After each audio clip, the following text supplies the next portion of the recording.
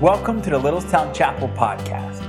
When you get an opportunity, check us out on the web at littlestownchapel.org. Now, we hope you enjoy this message by Pastor Scott Morgan. Aloha! One last hurrah before school starts and summer ends and all of that. Okay, so how about that? Somebody wanted to know if I was going to do the hula, and I just said no. Just want to let you know that. Okay, thank you. Yes. I can say Mele Kalikimaka, and that's about it. So Merry Christmas. Anyway, all right.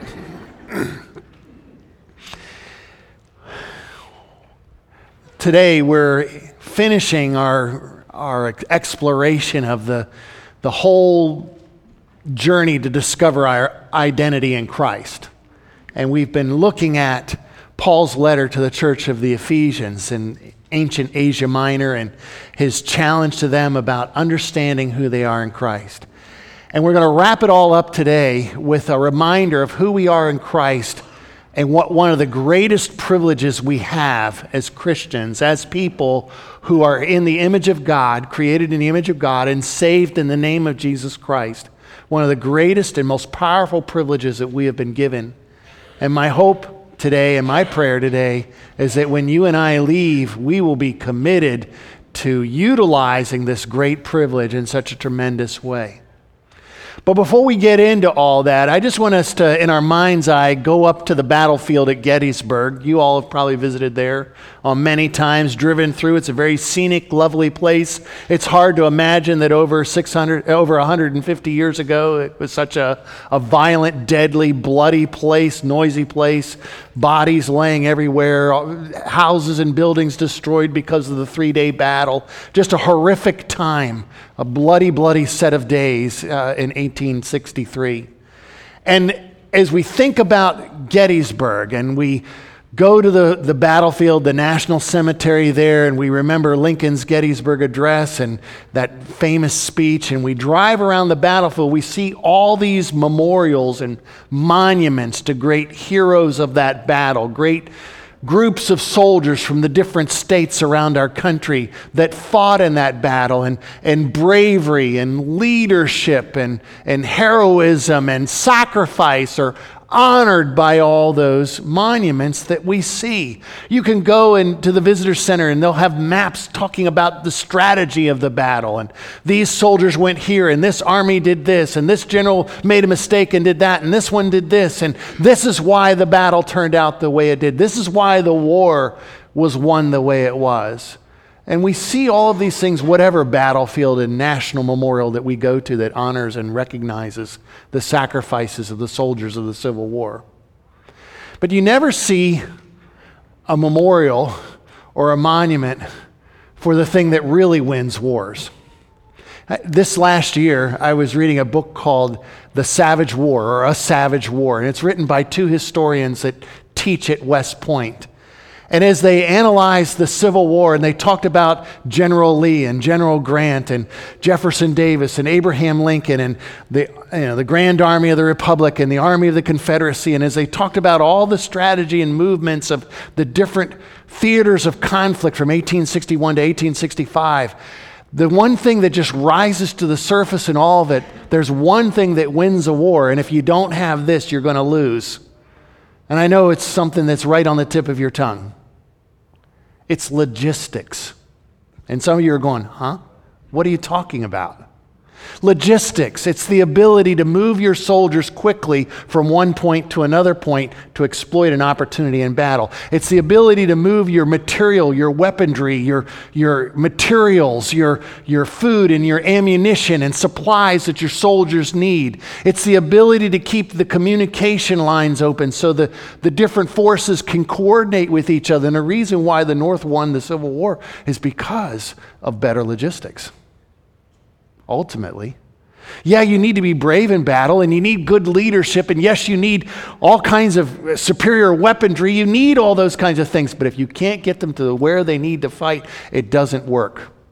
The battle's lost, no matter how heroic people are on the battlefield. Prayer is all about logistics. When it comes to spiritual warfare and fighting the good fight for what's right, when taking a stand against the forces of evil, you and I need to understand that prayer is what mobilizes the resources of God, the power of God, and the people of God to be able to go out and fight and win the war. Now, we've talked about that, we're followers of Christ, and because we're followers of Christ, we're in his army. And if we're in Christ's army, then we've got these supernatural foes.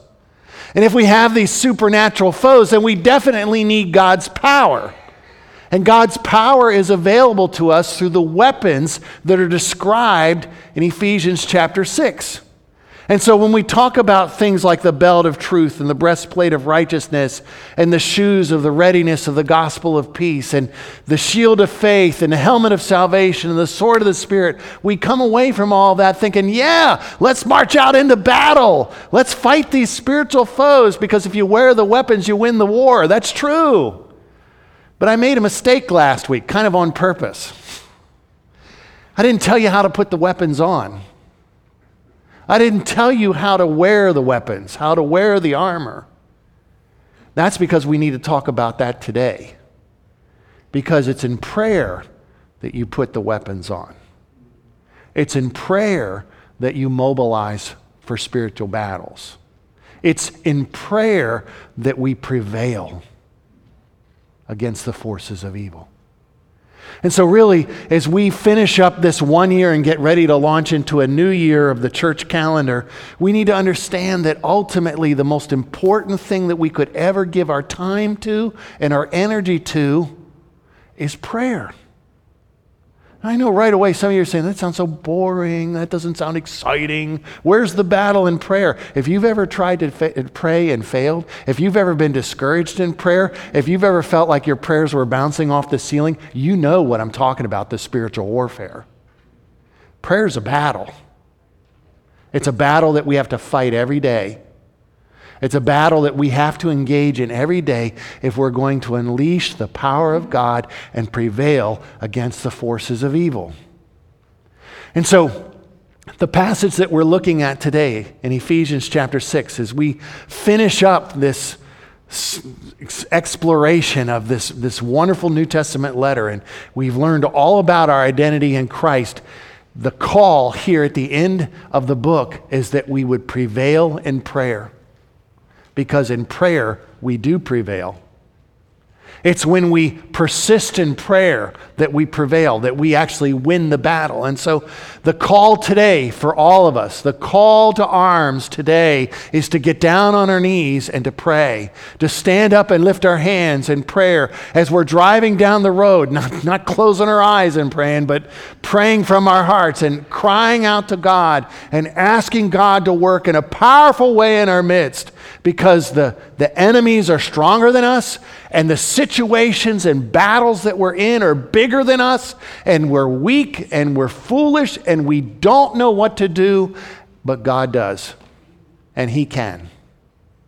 And we call on Him in prayer. The old saying is, it's been said all the time, and it's a bit obvious, you can't do more than pray until you've prayed. Because when you pray, God works. His power is unleashed. So we're reading today in Ephesians chapter 6. We're going to read again verses 10 through 20. We've read this the last couple weeks, but just to kind of remind us of the spiritual war that we're in. And today, I need to tell you up front that we're going to do things just a little bit different, in that we're going to preach for a while, I'm going to talk for a while, and I'm going to stop, and we're going to pray together and do some praying. And then we're going to come back and give you round 2 of the message, okay? So I'm just kind of warning you ahead of time that when we stop preaching and start praying, it's not time for you to get up and leave. Don't do that, okay? Just because some of you will be tempted to do that. All right. Ephesians chapter 6, verse 10. This is page 979 if you'd like to use one of the Bibles from the church in front of you. Verse 10. Finally, be strong in the Lord and in the strength of His might. Put on the whole armor of God, that you may be able to stand against the schemes of the devil. For we do not wrestle against flesh and blood, but against the rulers, against the authorities, against the cosmic powers over this present darkness, against spiritual forces of evil in the heavenly places. Therefore, take up the whole armor of God, that you may be able to withstand in the evil day, and having done all, to stand firm. Stand therefore, having fastened on the belt of truth, and having put on the breastplate of righteousness, and as shoes for your feet, having put on the readiness given by the gospel of peace. In all circumstances, take up the shield of faith, with which you can extinguish all the flaming darts of the evil one. And take the helmet of salvation and the sword of the Spirit, which is the word of God, praying at all times in the Spirit with all prayer and supplication.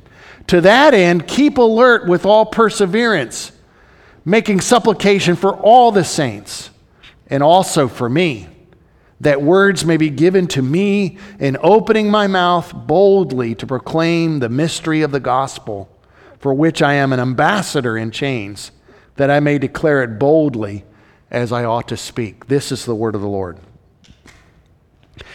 In verses 18, 19, and 20, Paul tells us about all-out prayer, or prevailing prayer would be another way to describe it. And I want you just to notice that in this sentence, verse 18 in particular, there's no main verb. That's because it actually connects back to what is said in verse 14 when we're commanded to take a stand. In verse 14, we're told to stand. It's an imperative. It's a command. Start doing this. Keep doing it. And as we take this stand against evil, we're told you take that stand by taking your belt of truth and putting on your breastplate of righteousness and wearing the gospel shoes of peace and putting on taking up the shield of faith and picking up your helmet and wearing it and grabbing your sword. You stand by taking on all the pieces of armor. And then in verse 18, he says, and you stand by praying. You stand by crying out to God and depending upon Him in prayer. I'm not saying, and I don't believe Paul is saying, that prayer is like a seventh weapon. I don't think it's that. I think rather what we have here is that as you and I pray, the other weapons are utilized. The other weapons are put on and put to good use. This is what we need to do. It's like the foundation of our standing. It's the continual relying on God to utilize the weapons that we need. It's depending on Him for guidance and resources and strength. It supports and sustains every aspect of our fighting for what is right and good.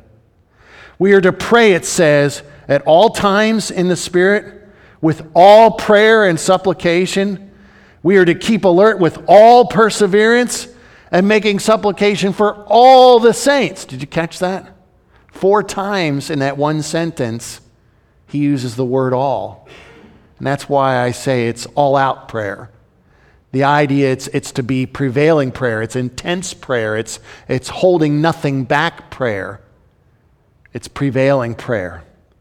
And so I think if we looked at these alls in this verse, we'll be able to see 4 characteristics of prevailing prayer. They're kind of obvious, but I'd like to just take a moment and make sure that we see the obvious, because the obvious is not always apparent, and we need to make sure that we notice it. Now notice what he says. We're to pray at all times. There's never a situation that doesn't need prayer. There's always a need to pray, whatever the circumstance. When you're driving along and nobody else is on the road and there's no danger, no one cutting you off, no traffic jams, you're going to get to your, the GPS says you're going to arrive at your destination on time, you better be praying because something's going to come.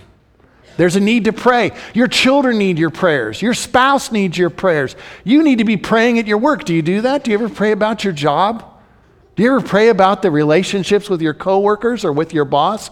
Besides just when you're having your performance review and you're praying, God, give me a raise, give me a raise, give me a raise. A little more than that.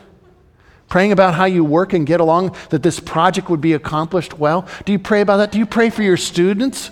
Do you pray for your coworkers? Do you pray for your neighbors? At all times, we are called to pray. As the need arises, take the time to pray. And that could just be muttered under your breath. That can be just prayed in your heart. Maybe you actually Pull off the road, put the car in park, close your eyes, and concentrate on praying something. It certainly includes taking some time at the beginning of your day and pray. And maybe it's even taking some time before you go to bed and pray. And maybe it's during your lunch break you actually get off by yourself. Maybe it's taking a walk. Everybody else goes out and takes a smoke break. Why don't you take a prayer break? And just take a moment and you're just saying, Lord, in this moment I'm asking you to just work through the situations of my day. Just to pause, to stop and ask God to work in your situation. All-out prayer, prevailing prayer, prays at all times, as the Lord prompts you to do so. It says we are praying at all times in the Spirit. We're to pray with all prayer and supplications. The second all that we notice there.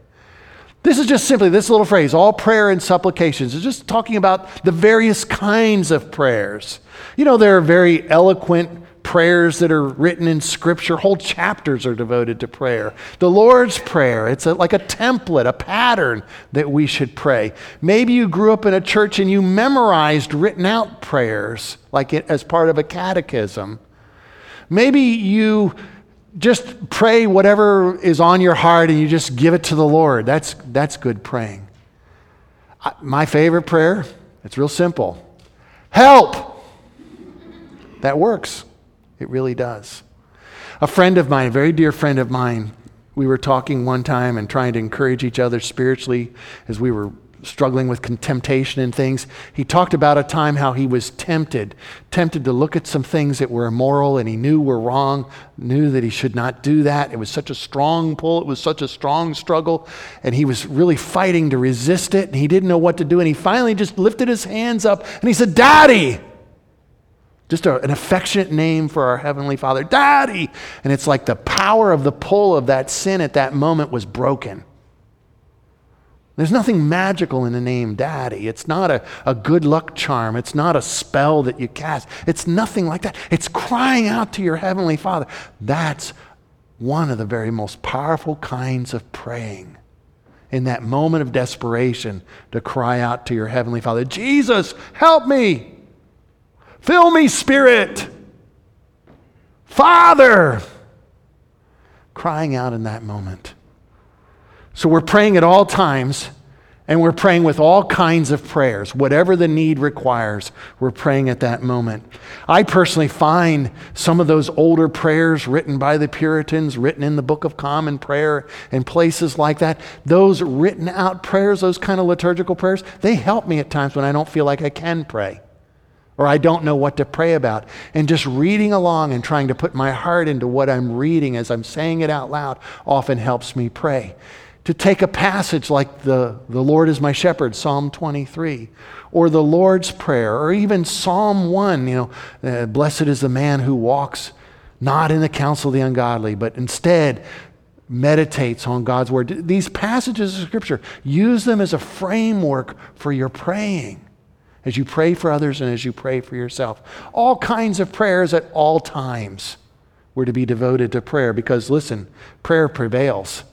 And if prayer prevails, and if we're truly at war, then we need to utilize every weapon we have, and prayer is the foundation of our strength in God and our relationship with Him. Praying at all times in the Spirit with all prayer and supplication. To that end, keep alert. Literally, keep watching. Be aware. Don't be blindsided by things going on in life. Keep aware, keep alert, keep awake with all perseverance. What is all perseverance? All perseverance is a steadfastness. It's a steadiness. It's a faithfulness. It's being committed to something and not giving up. It has this description. It's part of the definition. It's the idea of a relentlessness. I'm going to relentlessly pray. And even if I feel like my prayers are just bouncing off the walls and ceilings, I'm going to keep praying. And even if everybody else says it's useless to pray about it, I'm going to keep praying. And even if I have to pray and pray and pray and pray, I'm going to keep praying. Tim Keller tells a story about a woman who prayed for over 25 years for the college in her town that a Christian ministry to students would start there. It took 25 years of praying But that Christian student ministry started. And what if she had quit at 24? What if somebody said, well, that's such a pagan campus, don't bother praying for them? No, she prevailed in prayer. She modeled this persistence. You keep praying, and you don't give up. That's what we're called to do. We're called to keep praying. Now, why? How can we keep praying when it seems so discouraging? It's to remember how good and faithful God is. And yes, His timing is not my timing. And His ways are not my ways. So I have to trust Him and learn to wait on Him because His timing is perfect, even when I don't understand it.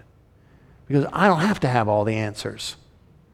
I just have to trust my Heavenly Father, who does have all the answers as well. Knowing that, I can prevail in prayer. I can keep going in prayer. I can persist in prayer. So prevailing prayer, all-out prayer, it's praying at all times, all different occasions. It's using all kinds of prayers, and it's keeping at it. You pray always and you don't give up. You don't quit. You keep praying. But then notice also, he says that as you're doing this, as you're praying this way with all perseverance, you're making supplication, you're making requests. You're petitioning God for all the saints. This is called intercessory prayer. We're interceding like a lawyer for his client or her client in court, interceding to the judge. We're interceding for other people to our Heavenly Father. Father, would you please help these folks that are sick? Would you please help my friend who doesn't yet believe understand how Christ died for him, how Christ lives for him, how he can give the gift of eternal life? Would you give him understanding? Would you open his eyes? I know so often we're discouraged and frustrated by the people that reject Christ in our culture. We say, God, I wish you just would really slam them. That's not intercessory prayer. There are prayers like that in the Psalms. Those are called imprecatory prayers, but that's not what I'm talking about today. Intercessory prayer is praying for all the saints. It's interceding on behalf of other Christians, and we're called to do that. This is actually something that's very different about Christianity compared to other religions, believe it or not. Other religions have prayer. I mean, if you're a Hindu, you pray. If you're a Jew, you pray. If you're a Muslim, you really pray. But it's you and God. You and your God. You and your God. Prayer is personal. Me and God, we talk. Me and Allah. Me and whichever one of the 300 million gods that you worship in Hinduism. You pray to that deity. Christianity is different. Yes, you pray to the God, the Creator, the King of the universe. You pray to Him. You cry out to Him. But there's a horizontal dimension. We pray for one another. You don't see that in other religions. There's a horizontal dimension where we lift up the burdens of each other and we help each other. You know, soldiers, when they're putting their armor on, and this was true in ancient Rome and the Roman legions, and it's true today with our soldiers out on the battlefield, you know, they've got to get their equipment on, they've got to check their rifle, they've got to get their pack on, they've got to get their helmet, their night vision goggles, all the things that they're wearing, and they check each other. You start suiting up, you start putting this on, and your buddy, your battle buddy comes up and he says, okay, it looks like the strap's kind of loose, let's tighten that up, you know, come on, let me help you lift the pack up and get it up higher on your shoulders so it's more comfortable. Here, let me look at your weapon. You know, we're checking each other, battle buddies. Prayer is about being a battle buddy, about helping each other in battle. And so as we look at the weapons of our warfare that we read about in Ephesians chapter 6, verses 14 to 16 and 17, we should be praying for each other. Lord, I pray that these brothers and sisters would put on that belt of truth, that they'd not believe the lies of Satan, but believe your truth. And I pray that you'd help us each to put on that righteousness. Help us to see that we're right in Christ, and it doesn't matter what anybody accuses us of. Because we've been forgiven and accepted by you. We're right with you. And Lord, help us to put on those shoes of the gospel of peace, that we stand in your peace and stand ready to share that good news with other people. Help us to wear that shield, take up that shield of faith, to trust you, have that believing loyalty in you. And Lord, help us to wear that helmet of salvation, remembering that in Christ, my mind belongs to Him. It's clean, it's pure in Christ. And I can remember the hope of my salvation. And through all of it, Lord, help me never let go of that sword of the Spirit, the Word of God. I pray that you'd open my mind and my eyes to understand your truth, to believe it in my heart, to fill my mind with it, to use it in temptation, and to use it to be a witness. We can pray for each other that way. Battle buddies pray for each other. Do you have a battle buddy? Do you have a sister in Christ that will stand with you as you pray for your husband and pray for your kids? Do you have a battle buddy? Do you have a battle buddy that'll pray for you as you struggle with your temptations and you want to love your wife better and be the better dad for your kids that they desperately need, to be the better grandfather? Do you have a battle buddy that'll pray for you to be a faithful witness at your work? Caring, respecting, loving and serving your fellow employees, being a witness to them. Do you have a battle buddy? You need one. And that's really what this passage is calling us to. And maybe it's just simply saying, I'm going to pray for you, and I'm hoping that you're going to pray for me. At the beginning of the summer, back in June, when Dr. Angotti and Mrs. Angotti were here, remember, they asked us to pray for each other. They challenged us to pray for each other. And many of us took one of these pink, if you were a lady, you took one of the pink cards, and you prayed for that sister. Someone told me today that they've been praying for a sister in Christ here at church, and I was really happy to hear that.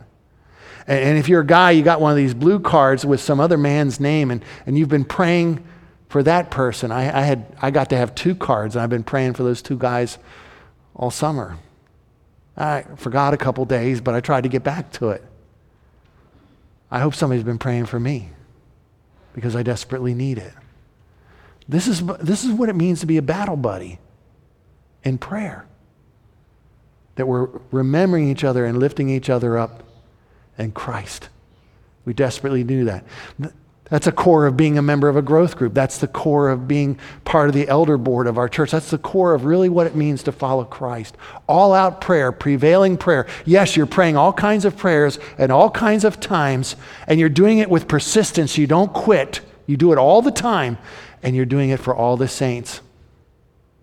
And you can say, well, somebody else has the gift of intercession. I don't need to pray for them. Somebody else is praying for them. Pastor Scott and the elders are praying for them. That's fine, but they need your prayers. Because what if I forget to pray for you? What if the elders don't know to pray for you, but somebody else does? You'll need their prayers. Do you get what I'm saying? We cover each other that way. Prayer is that covering fire that we offer to protect each other so we move forward in doing the work that God has called us to do. Prayer. It needs to prevail if we're going to win the war. Now, I want you to notice something. Those alls, all times, all kinds, all persistence, and praying for all the saints, that's our part in prayer that prevails. But you need to notice God's part. This is really the power behind prevailing prayer. Because in the middle of verse 18, I want you to notice what it says. It's easy just to kind of read over it really fast and miss it. But it says we are to pray with all prayer and supplication. We pray at all times. What's the next phrase? Right there at the beginning of the verse. Praying at all times in the Spirit. Not your spirit. Not my spirit. You know, if I have a good attitude and feel like praying today, I pray. No, it's praying in the Holy Spirit. It's asking the Holy Spirit to help you as you pray.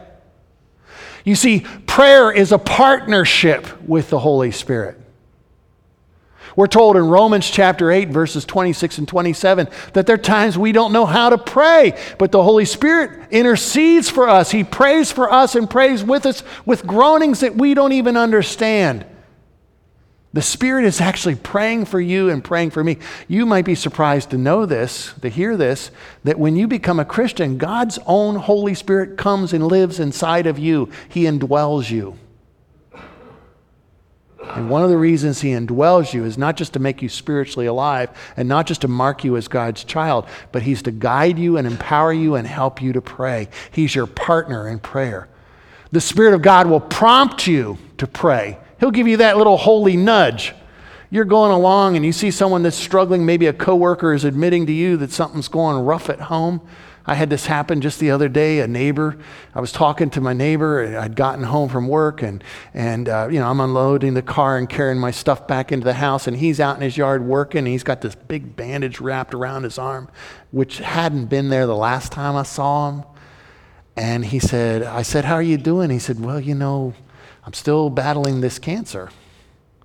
And I hate to admit that I kind of had forgotten how bad the situation was, because we had talked about it earlier in the summer, and he's telling me, and I thought, you know what? I just felt the nudge, the holy nudge. Pray for him.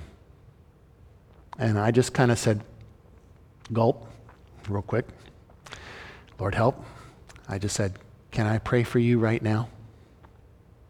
Yeah, I really need it. And we stopped in the middle of the street and prayed. Now, we didn't let any cars hit us, but we were standing there, and we prayed together. And as I walked into the house, he started walking in his house. I said, are you okay? He says, no, I just got this big lump in my throat. To take the time to pray. The Holy Spirit will nudge you to pray. Have anybody here ever wake up in the middle of the night and can't get back to sleep? Okay. Okay. Yeah, a couple of us are going like this. Some of us are going like this. Okay. Yeah, I have that happen too. I wake up and I'm just thinking about you and church or my kids. You guys are at the top of the list, okay? I think about the future. I think about my kids. I think about my family. I think about the church, issues of church, and I pop awake. Bing.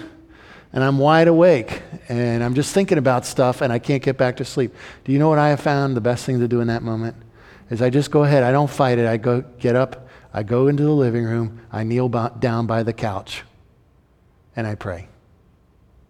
I pray for whatever the issue is, or issues might be. If it's the kids, I just start praying through the kids. I start praying about the needs of the church. I start praying for the things that I'm struggling with. And I pray until I start yawning. And then I figure it's safe to go back to bed. I don't know what time that is. I don't know. I'm not saying this to pat myself on the back. It's a little thing I know to do. There are times where the Lord will wake you up in the middle of the night and you need to pray. And you just go do it. And you don't go running to the doctor and says, I can't sleep. Just take that as a moment to pray. Maybe you just feel overwhelmed with the needs of a situation. Just take it in prayer. That's the Holy Spirit giving you the holy nudge to go pray. He's your partner in prayer. He's the ultimate battle buddy. And he's praying for you, and he's nudging you to pray as well. Not only does he nudge us, he's our partner in prayer, and he prompts us to pray, but he also, we pray in the Spirit, he gives us the energy to pray, because there are times I don't feel like praying. I'm too busy. I'm too distracted. Maybe I'm having doubts. I don't know that prayer even works. I don't know that it even matters. Who am I to pray? Why do I need to pray? They should be praying for themselves. I think that. No, I'm called to pray, and so are you. And in that moment, the Spirit of God can give the energy and the wisdom of what to pray about and to go ahead and just do it, to just pray. We pray in the Spirit. It's not just about us reciting a set of words. It's not us just trying to argue with God and persuade him. We're crying out to God, and as the Spirit of God prompts us and guides our praying, we're crying out to him, and he's answering our prayers in his time and in his way. Believe in prayer, my friends, because prayer prevails when we pray in the power of God's Spirit. It really does. Now, I want you to notice, though, what Paul asked for prayer. I mean, you probably have a list as long as your arm of things that you're concerned about, that you're praying for. Things for your kids, your grandkids, your job, your finances, your future, friends that you care about here at church. And it just keeps on going. In fact, your arm probably needs to be even longer. You're praying about that kind of stuff. I want you to notice something, though, that Paul prayed for. And this, to me, is shocking. All right? In verse 19, as he just said, pray for all the saints. And by the way, I'm one of those saints. In verse 19, he says, and also for me, that words may be given to me in opening my mouth to boldly proclaim the mystery of the gospel. Now, do you know where Paul is at as he writes this letter? He's not in his office, at his desk. He's in a jail cell or under house arrest. He's chained up to a Roman guard, and he's awaiting his trial before the Emperor Nero. Now, if you knew you were on trial before the president or the Supreme Court and the verdict would either be set free or you get executed, what would you be praying for? Please don't let them kill me. Please don't let them kill me. Please don't let them execute me. Please save me. Please rescue me. Please set me free. That's what I'd be praying for. Paul doesn't pray for that. He sees this as an incredible opportunity to declare the mystery of the gospel to the highest powers in the Roman Empire, to the emperor himself, to the magistrates. Paul gets to make a defense regarding the charges against him. He gets to defend himself, and in the process, he gets to declare the message of Jesus Christ. And so Paul is praying. He's asking for others to pray. I'm asking you to pray that words would be given to me. He knew the message, but Lord, help me formulate how to say this in the proper way, a clear way, a convincing and persuasive way. That I may proclaim boldly, without hesitation, without reservation, to fearlessly, courageously explain the gospel to these that are in authority. I'm praying for that I may proclaim the mystery of the gospel. The message that we have is mysterious to people. They don't get it. I mean, we're telling people you can't work for this. It's not by being religious that you get God's peace and His grace. It's not by earning His favor somehow. You could never earn it. It's a gift. It was a secret in the past, and now it's been revealed. That's why evangelism often is so hard. The message is mysterious to people. And so Paul is saying, Lord, give me boldness. Lord, give me wisdom to make it clear and persuasive. And then notice in verse 20, he says, the mystery of the gospel, for which I am an ambassador in chains, that I may declare it boldly as I ought to speak. The word chains there are literal chains. He was manacled.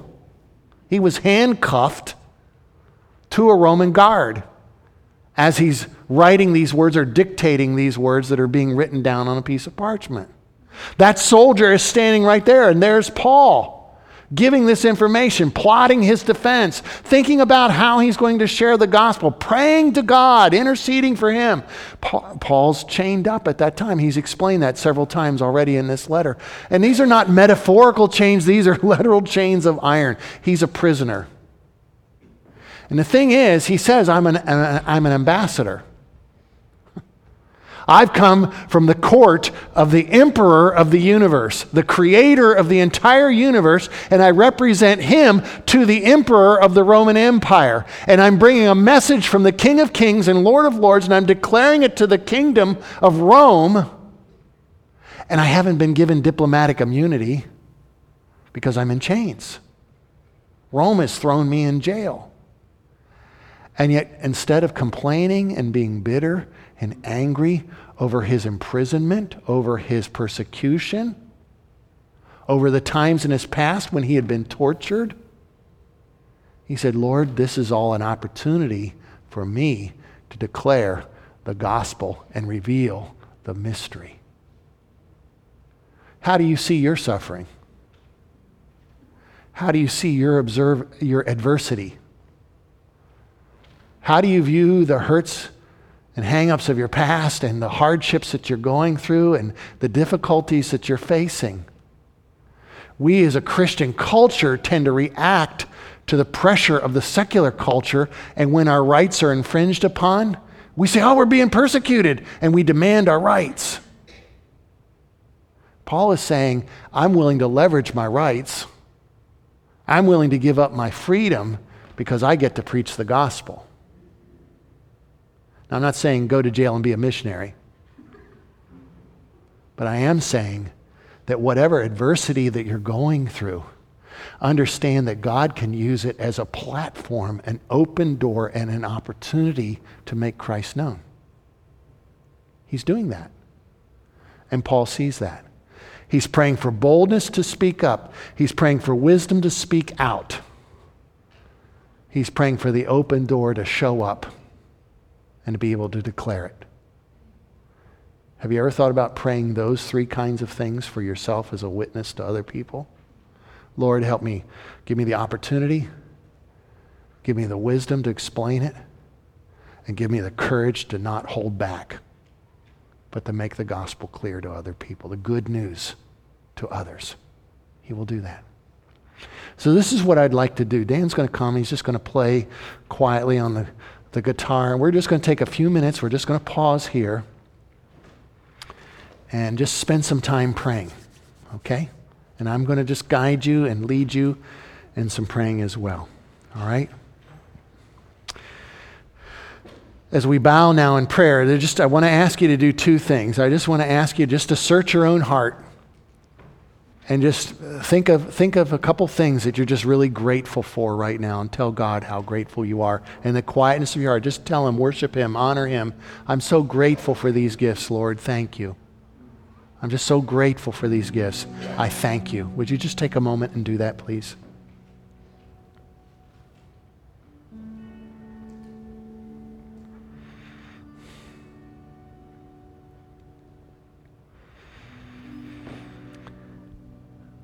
Now, would you just take a moment, and this is a little harder. It's easy to give thanks for stuff, but can you just take a moment and just ask, God, is there anything that I need to make right with you? Anything that I've said or done or thought that was sinful and wrong? Help me turn away from that now and turn to you with all my heart. Would you just take a moment and pray about that too?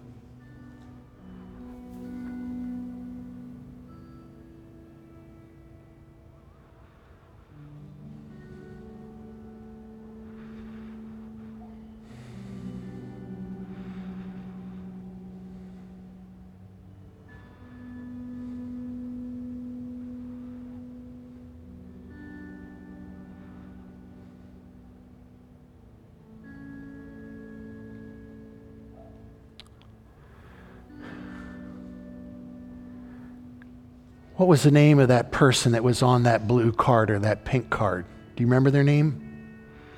Would you just pray for them right now? Would you just pray that they would grow in their prayer life, that they would be blessed and encouraged by the Lord, that they would know Him better and surrender to His will and see how they could serve Him? If you don't have a name, maybe you're a guest here today or you forgot the name, that's okay. Pray for your spouse that way, or pray for one of your kids, or pray for a friend. But would you just take a moment and pray for somebody else? God, help them know you. God, help them yield to you. God, help them see how to specifically serve you. God, give them the courage to serve you that way.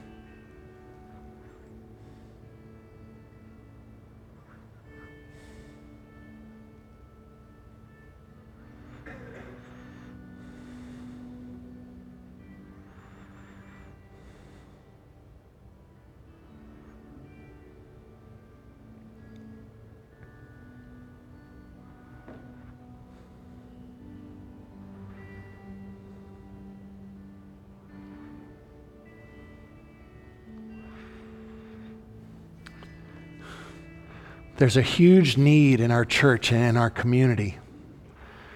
And this huge need affects the kingdom of God in a very powerful way and will have a tremendous impact on the next generation.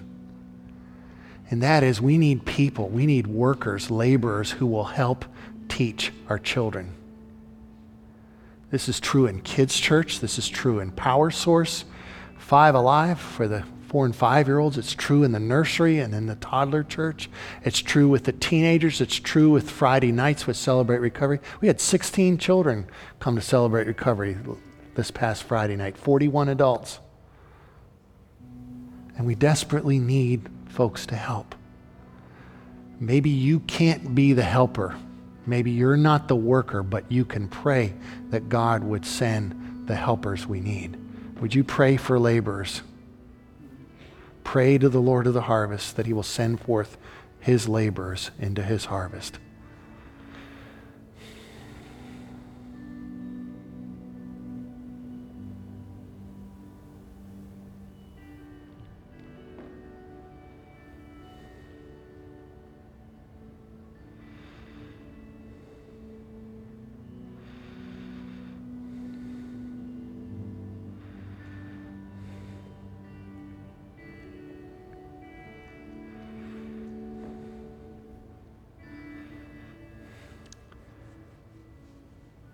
And then, can you picture in your mind, your mind's eye, can you picture a loved one, a friend, a family member, a coworker, a neighbor, that you care very deeply about, and you want so badly for them to come to faith in Christ and begin following Jesus? Can you picture them? Would you pray right now? Would you pray that God would give you an opportunity, an open door to tell the good news of Jesus to them? Would you ask for that? Some of you are scared to pray for that. Well, then that's why you should pray for boldness. And so maybe pray for that too. God, give me an open door and give me the boldness to go through it. And some are thinking, I don't know what to say. Then pray for wisdom. God, show me the things to say to be a faithful witness to them. I pray for their salvation.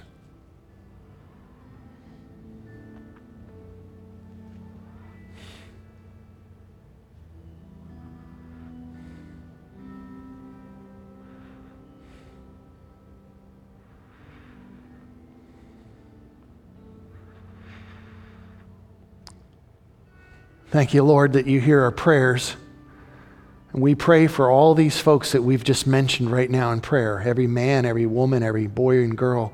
Lord, we lift them up to you and we pray for their salvation, and we pray that they would be standing one day before your throne giving praise and glory and honor to your name because they have come to faith in Jesus. Help us to be bold in speaking up. Give us the opportunity to speak up, and give us the wisdom, the clarity to make the gospel clear and understandable to people. Help us do that, Lord. Raise up the laborers that we need. Send them, Lord. We're helpless. We need your help. And Lord, we ask that you also would just bless the people that we've been praying for this summer. Encourage each one of these folks to know you better, and to surrender to your will, and to see specific ways that they can serve you, and give them the courage, the boldness to serve you that way. And I ask that for myself as well. Lord, thank you for hearing and answering our prayers, for we ask all of these things in the name of Jesus. Amen. Now, just to kind of hold your attention for a little longer, I'm going to ask Stephanie Thorne to come up here. And Stephanie wrote a song and sang it at one of our group meetings on Friday night. And it was a very powerful song about spiritual warfare, because this is a gal that believes in the power of praying for her husband and praying for others. And so I'd like to, we didn't get to rehearse this. I heard this song, so cut us a little slack here. But I think you'll be really blessed when you hear what Stephanie has. Thank you so much, Stephanie. Thank you for sharing that. And thank you for giving us a powerful reminder of the power of prayer when it comes to praying for a spouse, especially.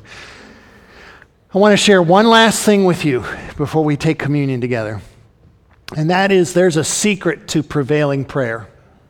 There's a key that unlocks prevailing prayer. There's the one thing that we need more than anything else if we're going to prevail in prayer. Yeah, you need the Holy Spirit's help. Yeah, you need to be all in and say, I'm fully devoted to this. But if you're going to prevail in prayer, you need to notice what happens and what's said in these closing verses of chapter 6. Now, a lot of times when you read in Paul's letters, there's kind of like this closing, and he greets people and things like that. And there's a prayer for their blessing. He explains the circumstances why he sent this letter. But this ending is very short, but I want you to see something very powerful here. Verse 21, so that you may know how I am and what I am doing, Tychicus, the beloved brother and faithful minister in the Lord, will tell you everything. I have sent you for this very purpose, that you may know how we are, Paul and his team, and that he may encourage or strengthen your hearts. Paul was very concerned for these Christians that were in ancient Asia Minor in Ephesus, and he was praying for them, even though he himself was locked up and ready to go on trial before Caesar. So he sends Tychicus, who's mentioned in Acts chapter 20 and 2 Timothy chapter 4 and in Titus chapter 3. He was one of Paul's missionary co-laborers, one of his colleagues in the ministry, and he was often dispatched by Paul, taking these letters and giving messages of encouragement to the people that Paul had led to the Lord. I'm wondering if you and I will take what we're learning from this book and our understanding of our identity in Christ and be a Tychicus to somebody else and encourage them and strengthen their heart as we share the gospel with them and pray for them and be faithful to them. But here's the secret in verse 23. Peace to the brothers, literally brothers and sisters, and love with faith from God the Father and the Lord Jesus Christ. That's a great blessing. I'm praying that you will know God's love, that you'll have God's peace, and that you'll grow in faith, literally faithfulness, that you'll grow in your faithfulness. And this will come from God the Father and from the Lord Jesus Christ. Then notice verse 24. Grace be with all who love our Lord Jesus Christ with love incorruptible, literally undying. The reason you and I can pray prevailing prayers, the reason why we can have all-out prayer and see God work, is because we pray with an undying love for Jesus, because he loved us with a dying love. He took your place. He took my place, so that we would be forgiven and accepted with God. He died for us and rose from the dead that we might get this new identity in Christ, that we wouldn't just be people who are created in the image of God, as wonderful as that is, but that we would become the children of God and members of his army and given this gift of prayer, this privilege of prayer. And now we can prevail in prayer when we have that undying love and devotion to him. Why? Because that's exactly what he did for you and I. He died for us. He gave himself for us. He's praying for us. He sends his Spirit to help us pray. He's making it all happen. We prevail in prayer because we have a Savior who prevailed on the cross and prevailed in the empty tomb. And one day he's coming back in glory and power. And all of our faith will become sight. We won't need faith anymore because we'll see him as he is and we'll become just like him. Prevail in prayer. Have an undying love for Jesus in prayer because Jesus died for you to show his love and devotion to you. Prayer prevails, but only if we pray. You can believe in prayer or you can pray. I hope you and I will pray. That's what we need to do. I'd like us to share the Lord's table now. We're going to ask God's blessing on the bread and the cup. And as we do this, we're just going to pause and ask God to really help us to see that what Christ has done in giving his life for us, as he did this, it now opens the door for us to be able to pray and serve him and fight for him for his honor and for his glory. You don't have to be a member of Littlestown Chapel to participate in the communion service here, but it is important that you be someone who has put their trust in Jesus Christ. And if you've never done that, now is the time, today is the day, to trust in the one who showed his love for you to such a degree that he was willing to die for you and live for you, that you might become the child of God and become a member of his army in the fight for what is right and for what is good. So would you pray with me, please, now? Father, we beg you and pray to you and ask you, please, to fill us with your Spirit, to open our hearts and minds to pray and pray in a prevailing way, to be all in and not hold back. And I pray, Father, that truly that we would fight the good fight and pray. I thank you that our Lord Jesus conquered death. He fought against it and won. That he fought against the devil and won. He fought against our sin and shame and won. And because he is victorious, Lord of all, we can pray in his name Thank you for that, Father. I would ask that you would help those who have not yet trusted Christ to do so today, the people who are here today, the people listening to this today, that they would surrender their hearts to you and cry out, Lord, I trust you and I surrender to you. Please save me. I would ask that you would bless the bread and the cup that we're about to share. Bless what they represent, the body and blood of Christ, our forgiveness and acceptance with him. And may we bring glory and honor to your name as the people who serve you this way. Teach us to pray, Lord. We ask us in Jesus' name. Amen.